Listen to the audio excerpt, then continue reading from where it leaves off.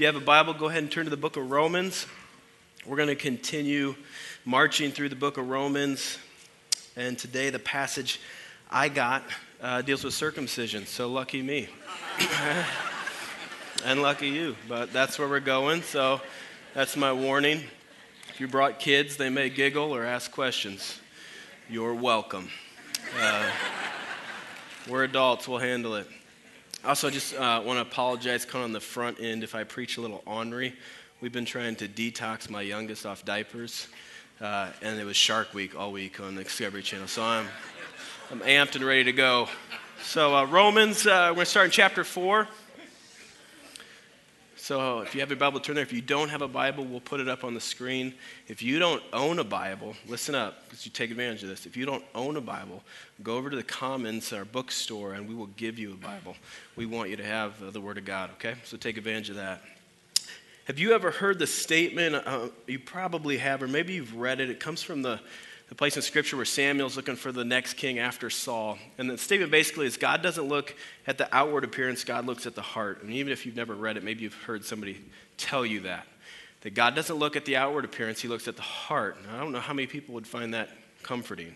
But that seems really invasive. It would be like saying God doesn't look at your real life, or God doesn't look at your Facebook, he looks at your real life, right? Because on Facebook, we can post how much we exercised and the devotional readings we had and the healthy food that we ate, and all our pictures are kind of photoshopped and glamorized. It's like this is the person we want everybody to see, right? That's like the outward appearance. Here's I can show up at the right places, I can wear the right things, I can look the right way. But what he's saying is God doesn't look at that. God looks at your heart. So if God's not looking at the outward appearance, he's looking at our heart, there's nothing we can hide. We can't fake it. Like he sees everything. So he can really tell, well, who's with me and who's not, who's legit and who's just faking it. But you and I, we can't see the heart. We do see the outward appearance. So how do we tell? What does a real Christian look like? We used to live in Chicago, and the area that we lived in Chicago, if we went one direction, we'd be in this Jewish Orthodox neighborhood. And if we went the other direction, there was a Muslim mosque or family center. So we could go out and we'd say, oh, there's a Muslim family. Or we'd go out the different directions. Oh, there's some Jewish Orthodox people. They had the black with the curly sideburns, you know what I'm talking about?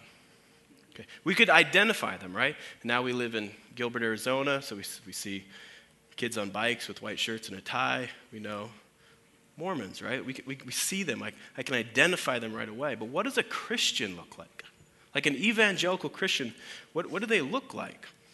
I was out a couple weeks ago with my kids running errands, and we were in a parking lot, and I saw a guy that I recognized. I said, oh, there's a redemption guy. And of course, my kids in the back seat poked their heads up to see what I'm looking at. And one of my kids says, do you mean the guy with all the tattoos? Right? This guy's like dismounting a Harley. I didn't know his name. I was like, oh, redemption guy. It's like, do you mean the guy with all the tattoos getting off this motorcycle? I mean, to them, it probably looks like a guy that eats children, right? But I'm like, yeah, I know that. I don't know his name. I know. He goes to redemption. Long pause in the back seat. And gears are turning, so I'm just kind of waiting for some kind of theological response from my kids.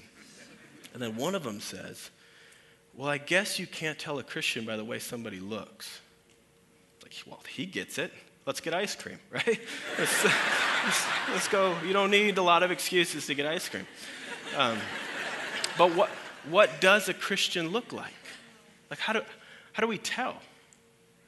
I mean, even there's Christians that are Harley riders, and there's Christians that wear suit and ties, and there's Christians that wear skinny jeans and way too deep of V-necks, and there's Christians that wear bib overalls and work boots, and there's Christians in other countries that look more tribal stuff. And there's times even I'm like, I wish we had uniforms or a secret handshake or something, right? But we can't tell. How do you tell a real Christian?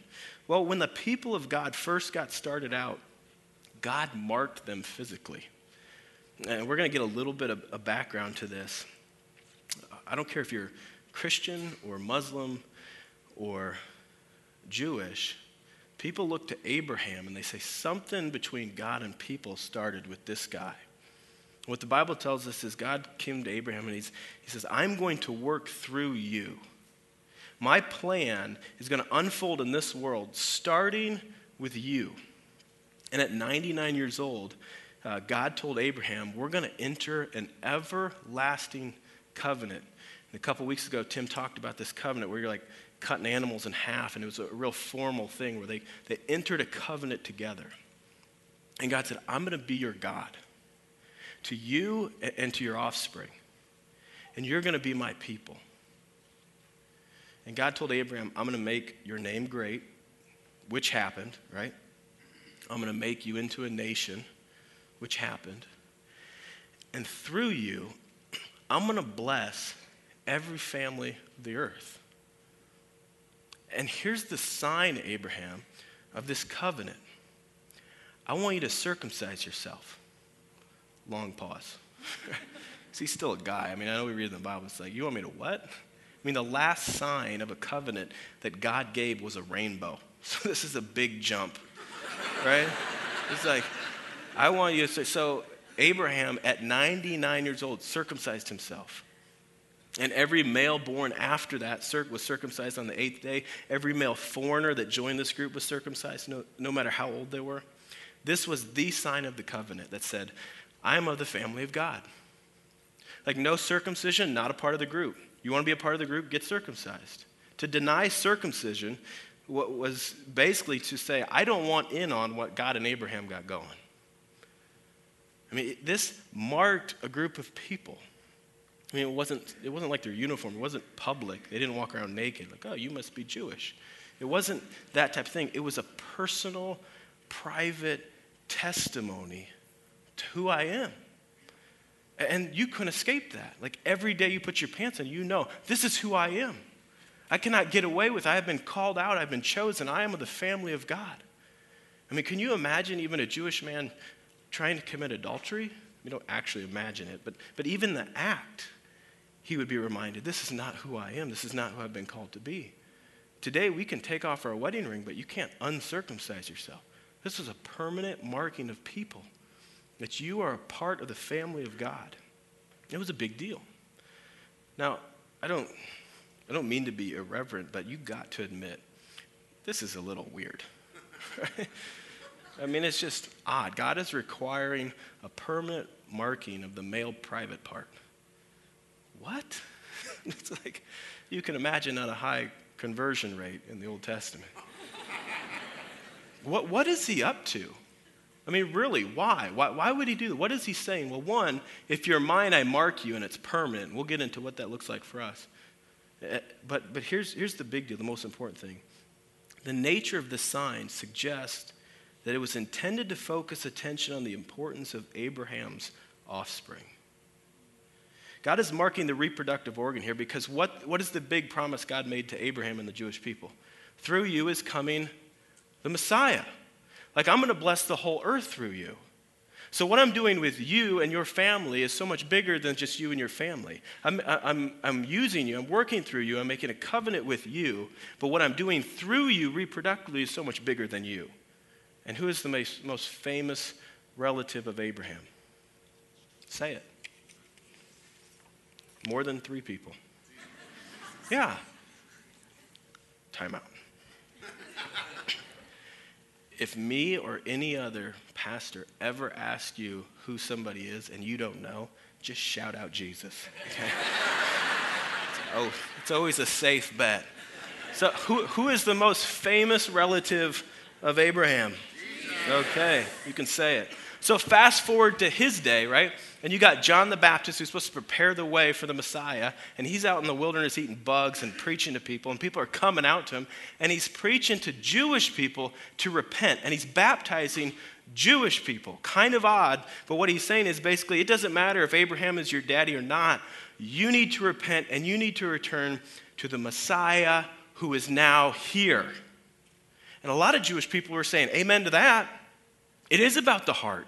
It's not about who if I'm related to Abraham. It's about the heart. And they were repenting. But an issue came up when Gentiles started believing in this Jewish Messiah. I mean, wouldn't repentance of the foreigner include circumcision? Because if you're embracing our God and you're embracing our Messiah, wouldn't you kind of join our group? I Makes sense, right? And Paul addresses that question in our text. So Romans chapter 4, we're going to start in verse 9, but let me back up to verse 6. We'll get a running start. And just a side note, if you were not here last week, get online and watch that message, okay? Verse 6, we're going to get a running start. Just as David also speaks of the blessing of the one whom God counts righteousness apart from works. So God is counting people righteous apart from their works. Basically, God is counting people righteous who are not righteous. Blessed are those whose lawless deeds are forgiven and whose sins are covered. Blessed is the man against whom the Lord will not count his sins. And here's the question.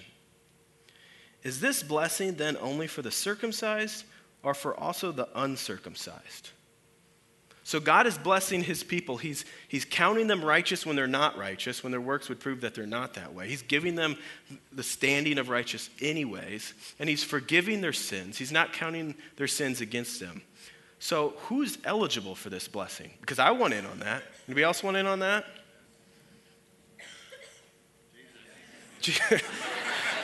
Amen. Let's pray.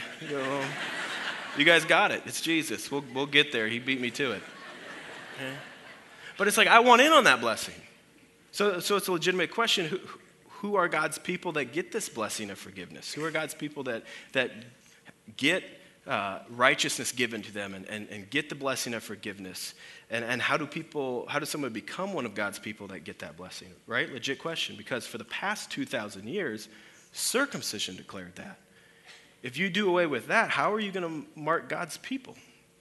And here's how the whole Gentile thing got started in Christianity. It wasn't Paul, it was Peter. In Acts chapter 10, there was a guy named Cornelius, a Gentile. And he was at home, and he had a vision of an angel saying, Peter, there's a guy named Peter in this town. Go and get him. He's got stuff to tell you. And wouldn't that be awesome if that's how evangelism worked today? Like your neighbor knocks on the door. I had a vision. God said you're supposed to tell me something. It's kind of lays it out for you. But that's what happened. So Cornelius sends people to go get Peter. And why he does that, Peter is up on his roof praying, and he has a vision from God. And his vision is kind of weird. It's this white sheet coming down from heaven, and there's all kinds of animals on it, and birds and reptiles. And God says, take, kill, and eat. It's my favorite verse in the Bible, right? Like you get a hunting license and a buffet in one verse. It's just like, kill, eat. Praise God, right? So Abraham pushes back to that. It's like, no. Those are unclean animals. I don't participate in unclean things. And they kind of go back and forth, and who's going to win this argument? God. God's going to win this argument. And eventually God says, look, don't you call unclean the things I make clean. And Peter gets it, and the people knock at his door, and he takes them to Cornelius' house. And Peter shares the gospel with Cornelius. Cornelius believes, and Holy Spirit type things start happening. And Peter's like, I guess Gentiles are in, right? I mean, I'm not going to get in God's way. It's happening. And then Paul's ministry comes along. He's going to Jewish people. He's going to the synagogues, and they're not liking his message, right? He's not too popular with them, and they're kicking him out of the synagogues. But the Gentiles are eating it up, like coming in crowds. And Paul's like, well, I guess God is doing a work among the Gentiles. But not everybody liked that. There was a group called the Judaizers. If you remember, we went through the book of Galatians, we addressed these people. But the Judaizers were a group of people that said yes to Jesus and the law. And after Paul would be at a place and he'd be preaching the gospel, he would leave and move on to another place. The Judaizers would come in and say, oh, was Paul here? Great, he's our opening act, right? You've got more to add to the story. Yes, Jesus, but you also need to be circumcised. Well, Paul hears about this, and he is upset. And he addresses them in the book of Galatians. He's like, look, if you think being circumcised is going to make you spiritual, I hope you become super spiritual, right? Like, keep cutting. And now, I'll wait, come on. Right? Because anytime one man calls for another man to be castrated, it's escalated. So they have this council in Jerusalem in Acts 15 where they all get together, right? And Peter is there, and James is there, and Paul and Barnabas are there, and they're all sharing. This is what God is doing among the Gentiles. It's amazing. And this is the conclusion that they came up with. We're not going to put any other requirement on the Gentiles other than faith. But there needs to be discipleship. And so they run my life like stay away from things sacrificed to idols. Watch out for sexual immorality. We're not leaving these people to themselves. We need to disciple them. But we're not going to put any other requirement on them other than faith. Because listen, just because we're not saved by works doesn't mean works is not a part of Christianity. Amen? Paul's not against religious rituals. He's not against works. He's not against acts of obedience. In fact, in chapter 1 of Romans, he says, I'm here to bring about the obedience of faith. His argument is let's not get it out of order. I mean, let's keep it in its proper place. So let's look at his argument. Verse 9. Is this blessing then only for the circumcised or also for the uncircumcised? For we say that faith was counted to Abraham as righteousness. So that's like something everybody's agreeing upon. We say that righteousness was counted to Abraham because of his faith. Everybody's like, amen to that, okay? How was it counted to him? Was it before or after he had been circumcised? It was not after, but before he was circumcised. He received the sign of circumcision as a seal of the righteousness that he had by faith while he was still uncircumcised. So you have in Genesis 12, God calling Abraham, leave your family, I'm going to do something with you. In Genesis 15, they make this covenant, right? In Genesis 17, he gets circumcised. Well, between Genesis 15 and 17, there's at least 14 years.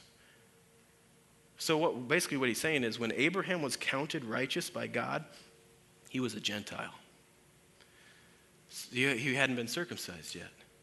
So why would God do it that way? What is he saying? Let's keep reading. The purpose was to make him the father of all who believe without being circumcised, so that righteousness would be counted to them as well. So it's going to work for Gentiles the same way it worked for Father Abraham. They believe based on faith. They're given righteousness because of their faith as a gift. They don't have to be circumcised in order to be righteous. Then it wouldn't be a gift. It's a gift, and they get the gift the same way Abraham got the gift. Let's keep reading verse 12. And to make him the father of the circumcised, who are not merely circumcised, but who also walk in the footsteps of the faith that Father Abraham had before he was circumcised.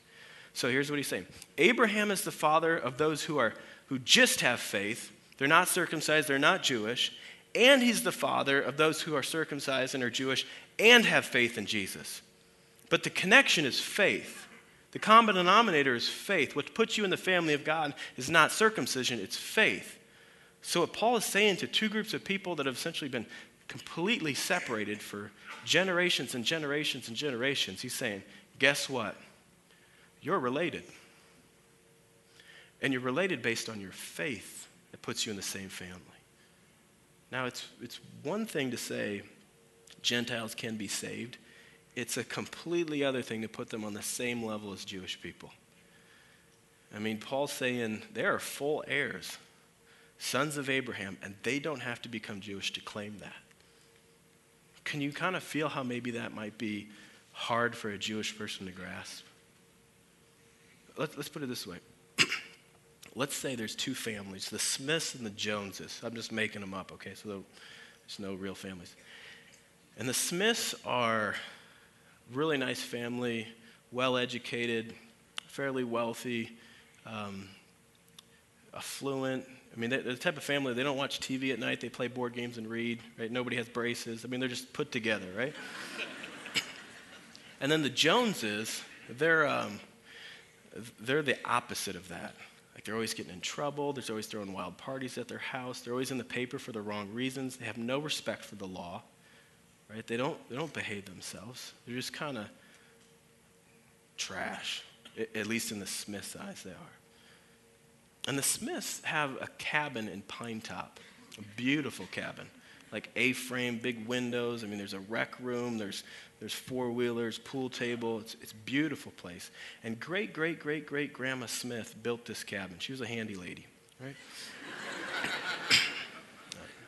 So she built this cabin, and the Smiths have been enjoying this cabin for generations. Everybody in their family honeymoons at this cabin when they get married. They have family reunions at this cabin. There's pictures of all their families on the wall. They do Christmas together at this cabin. And in great-great-great-great-grandma Smith's will, she wrote, I want all of my family, all of my relatives to enjoy this cabin. Well, recently, it became known that great-great-great-great-grandma Smith's maiden name was, guess what? How do you think the Smiths feel about that? Right? They're going to wreck it. They're going to come up there and ruin it. They don't know how we operate. They don't know our rules. They don't know our way of life. They're going to get up there and mess everything up. And the Smiths aren't unreasonable people. Any Jones can use the cabin as long as they marry a Smith and we domesticate them. Right? You might be able to identify with the tension. Or let's maybe connect it to this room in more of a ridiculous way. Let's say for generations, years at this church, to become a member of Redemption Church, you got a tattoo, big Redemption R, right on your shoulder. The older you got, it looked more like a P, but it started out as an R, right?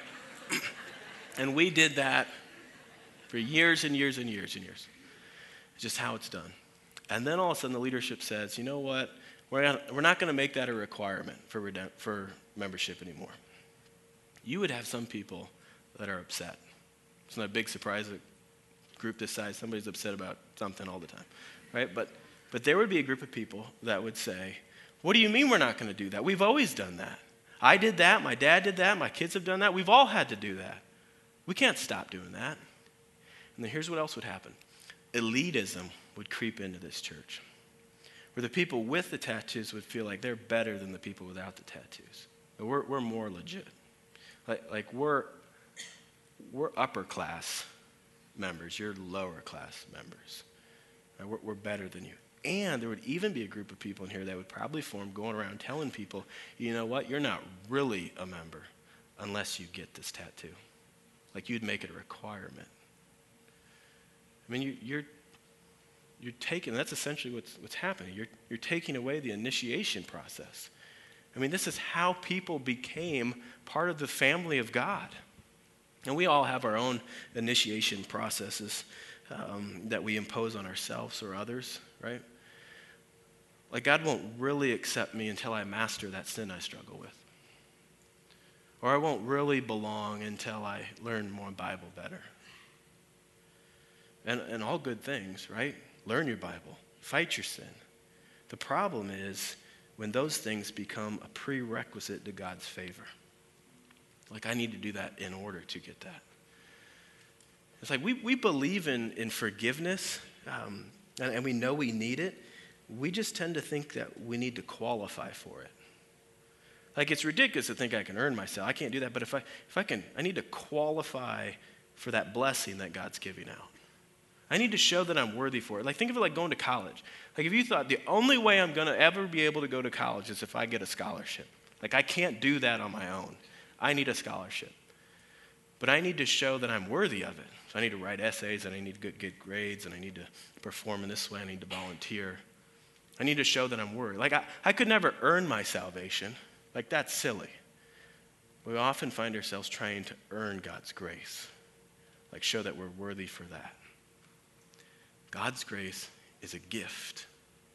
There's nothing you can do to earn it.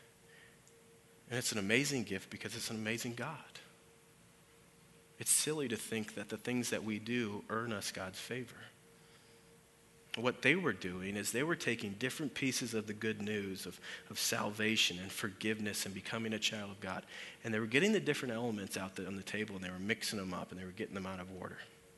They were trying to put works before acceptance from God. It's like if you really want to be accepted by God, then you need to become circumcised. Then you qualify for the forgiveness that God's given out. But Paul says, no. It's by faith. It's by faith. Works does not come before acceptance by God. Works does not come before being declared righteous by God. Works does not come before belonging in the family of God. Works is a part of the equation, but it becomes after that. The order matters. If you put works first, then it's either going to lead you to pride or despair. And here's what I mean by that. If you put works first in order to be accepted by God, let's say you think if God's really going to like me, then I need to have good attendance at church, and I need to get up and read my Bible every day, and I need to serve in a place, and I need to care for the poor. If I do those things, then God's going to accept me. If those are the works you put before yourself, let's say you actually accomplish that in your mind. Like, I have good attendance. I volunteer somewhere. I read my Bible every day. I'm one of those people. And I volunteer in a soup kitchen. Here's where you start to go wrong. You start to think, you know what? It kind of makes sense for God to like me. I mean, I kind of qualify, right? And then let's say you set up works for yourself and you don't measure. It's like, I don't get to church very often. I don't read my Bible. I don't volunteer anywhere. Those kind of things. You start to feel like, how could God ever love somebody like me? I don't qualify. To get this out of order, listen to this, to get this out of order is to not get it at all. Moses, my oldest son, is into Legos. And you guys have kids into Legos? Oh, you're saying my kid's a nerd? He likes Legos, right? So he's into Legos, and it used to be when I was a kid, you would just get Legos in like a bucket. It's like, make something, right? Use your imagination. Now they come in kits. We got to like build the Millennium Falcon. I feel like I need to be an engineer to put this together. It's stressful. Okay, I'll just leave it at that. And when you get these things, if you don't put them together in the right order, it doesn't look like it's supposed to look like. And for some of you, Christianity isn't looking like or feeling like it's supposed to look like, because you're getting it out of order. And you're putting works before acceptance. So all of your works are about earning God's love, which is completely different than works that come out of responding to God's love. Are you tracking with that? If you get this out of order, you mess it all up. You don't get it at all. And it's a fight mentally for us to keep it in order, because we default to thinking, I need to do this and this and this in order for God to like me. And if I don't, then God won't accept me. But listen, God does not accept you based on things you do or don't do. God accepts you based on what Jesus has done. So when you blow it and you feel like, how could God ever love me? Your performance has never been a reason why God liked you in the first place. In the next chapter, 5 verse 8, Paul tells God demonstrates his love for us, that while we were yet sinners, Christ died for us. It's like when we were at our worst, God's love intervened. So for Abraham, it wasn't, hey, get circumcised and then this thing will be real. Get circumcised and then we'll enter a covenant. Get circumcised and then I'll declare you righteous. No, he already entered a covenant. He was already declared righteous. Because it was real, circumcision got introduced. Because that's the point of circumcision. Look at verse 11 again. Here's what he says. He received the sign of circumcision as a seal of the righteousness that he had by faith. It's a sign and it's a seal. A sign points to something. A seal authenticates it. So let's apply this quickly to the older brother and to the younger brother. And here's what I mean by this. We're going to apply this to the older brother is like the person who's got the church thing down, right? They come every week. They give. They serve. They're in community. They have their own Bible with their name on it. I mean, they got it down, right? The younger brother is the person who is kind of shoddy in church attendance. You don't give. You don't serve. You're not plugged in. You're not involved. And nobody at work would guess you're a believer. Okay, those two groups of people, let's apply that there. Older brothers, here's what we need to hear. Don't turn signs of salvation into ways of salvation. You get that? Don't turn signs of salvation into ways of salvation. Like baptism is a sign of salvation. God's doing something in your heart, you understand it, you want to come up front and get dunked in water to declare what Christ has done in you. That's a sign that God has done something in you, but baptism doesn't save you. Right? Giving, where your treasure is, there your heart will be also. You meet a generous person with their resources and with their time, and they have an eternal perspective. That's a sign. Like God has done something in that person's heart. They got a get it factor that's kind of dialed in, right? But giving doesn't save you. Participating in communion, kind of a sign that you get it. Like I'm a sinner, I need a Savior. Jesus is that Savior. His sacrifice is sufficient for me. But taking communion doesn't save you. Morality, having a moral compass of right and wrong and seeing conviction and integrity is a sign that maybe God has done something in your life and in your heart, but morality doesn't save you, right? And there's people in this room that you got signs. You got a lot of signs you can point to. But the tendency is to turn our signs into other people's requirements, right? Like people aren't legit until they know what I know and don't struggle with what I don't struggle with, right? We start to embrace salvation through looking more like me. But signs didn't come first for you. Don't turn signs of salvation into ways of salvation. But there are signs. So younger brothers, let's turn this on ourselves. What signs do you point to that you're really a Christian? I mean, do you have signs that would indicate that it's true? Now that circumcision is no longer a requirement, what authenticates you? And not that circumcision ever authenticated people. I mean, hopefully this doesn't surprise you, but God was never after people's foreskins. He was after their heart. Let me just read a handful of verses to bring this out. Jeremiah 4:4 says, circumcise yourself to the Lord. Remove the foreskin of your hearts, O men of Judah and inhabitants of Jerusalem. Lest my wrath go forth like fire and burn with none to quench it because of your evil deeds. Okay, that's not a verse you find on too many refrigerators. But what he's saying is basically he's connecting the idea of circumcision. It's about the heart, right? Deuteronomy 36 says, and the Lord your God will circumcise your heart and the heart of your offspring, so that, and here's what it looks like then, so that you will love the Lord your God with all your heart and with all your soul, that you may live. It's about the heart. Then we get in the New Testament, 2 Corinthians 1:21 and 22. It says this, and it is God who establishes us with you in Christ and has anointed us, and who has also put his seal, we get that word again, seal on us, and has given us his Spirit in our hearts as a guarantee. This is the seal. God puts his Spirit in you. When you believe, God puts his Spirit inside of you. And then here's the sign that that's happened. Philippians 3:2-3. Look out for the dogs, look out for the evildoers, look out for those who mutilate the flesh. He's talking about the Judaizers. For we are the circumcision. This is what he means. He says, who worship by the Spirit of God and glory in Christ Jesus and put no confidence in the flesh. It's about your heart. And then you get in Galatians and you get the fruit of the Spirit. It's love, joy, peace, patience, kindness, goodness, self-control. It's like there's evidence. These are signs of the Spirit in your life. So younger brother, does God have your heart? I mean, I know the things of this world are attractive. You want to drive a certain car and live in a certain house and marry a certain type of person and have a certain type of reputation and make a certain amount of money to have what the world allures you to. But has the Holy Spirit shown you in your heart that God is better than all that? Do you want to know what a Christian looks like? Do you want to know what it means to really be the circumcised? Your heart loves Jesus. You worship God. See, God not only saves you, he authenticates you. When he puts his Spirit in you and turns our hearts to Jesus and makes much of Jesus in our hearts. So when God looks at the heart, which he does, he sees the Spirit at work in you. It's faith alone, but if faith were a sickness, you would have symptoms. You would be able to diagnose it. Like, I don't know what's happening to me. I used to sin and love it. Now I sin and hate it. And I fight it. And I've never been a singer, but at worship I find myself singing. I've never been a reader, but I'm just eating up the Bible. And I have joy that's not based on my circumstances. Like, what's happened to me? I know God has put his Spirit in you. There's a change from the inward out. So here's the question for all of us. Has that happened to you?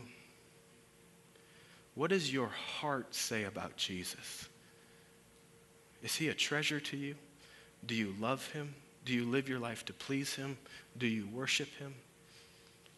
I pray that you do. And if that hasn't happened to you yet, I pray that it will, because salvation is a gift from God and we all need it. Amen? Let's pray. Father God, it is simply amazing what you do in the hearts of people. And this is a room full of people you love. So I pray that your Spirit is active and that you would make much of Jesus in our hearts, that we would be a church that is known for our love of your Son. I pray this in your name. Amen.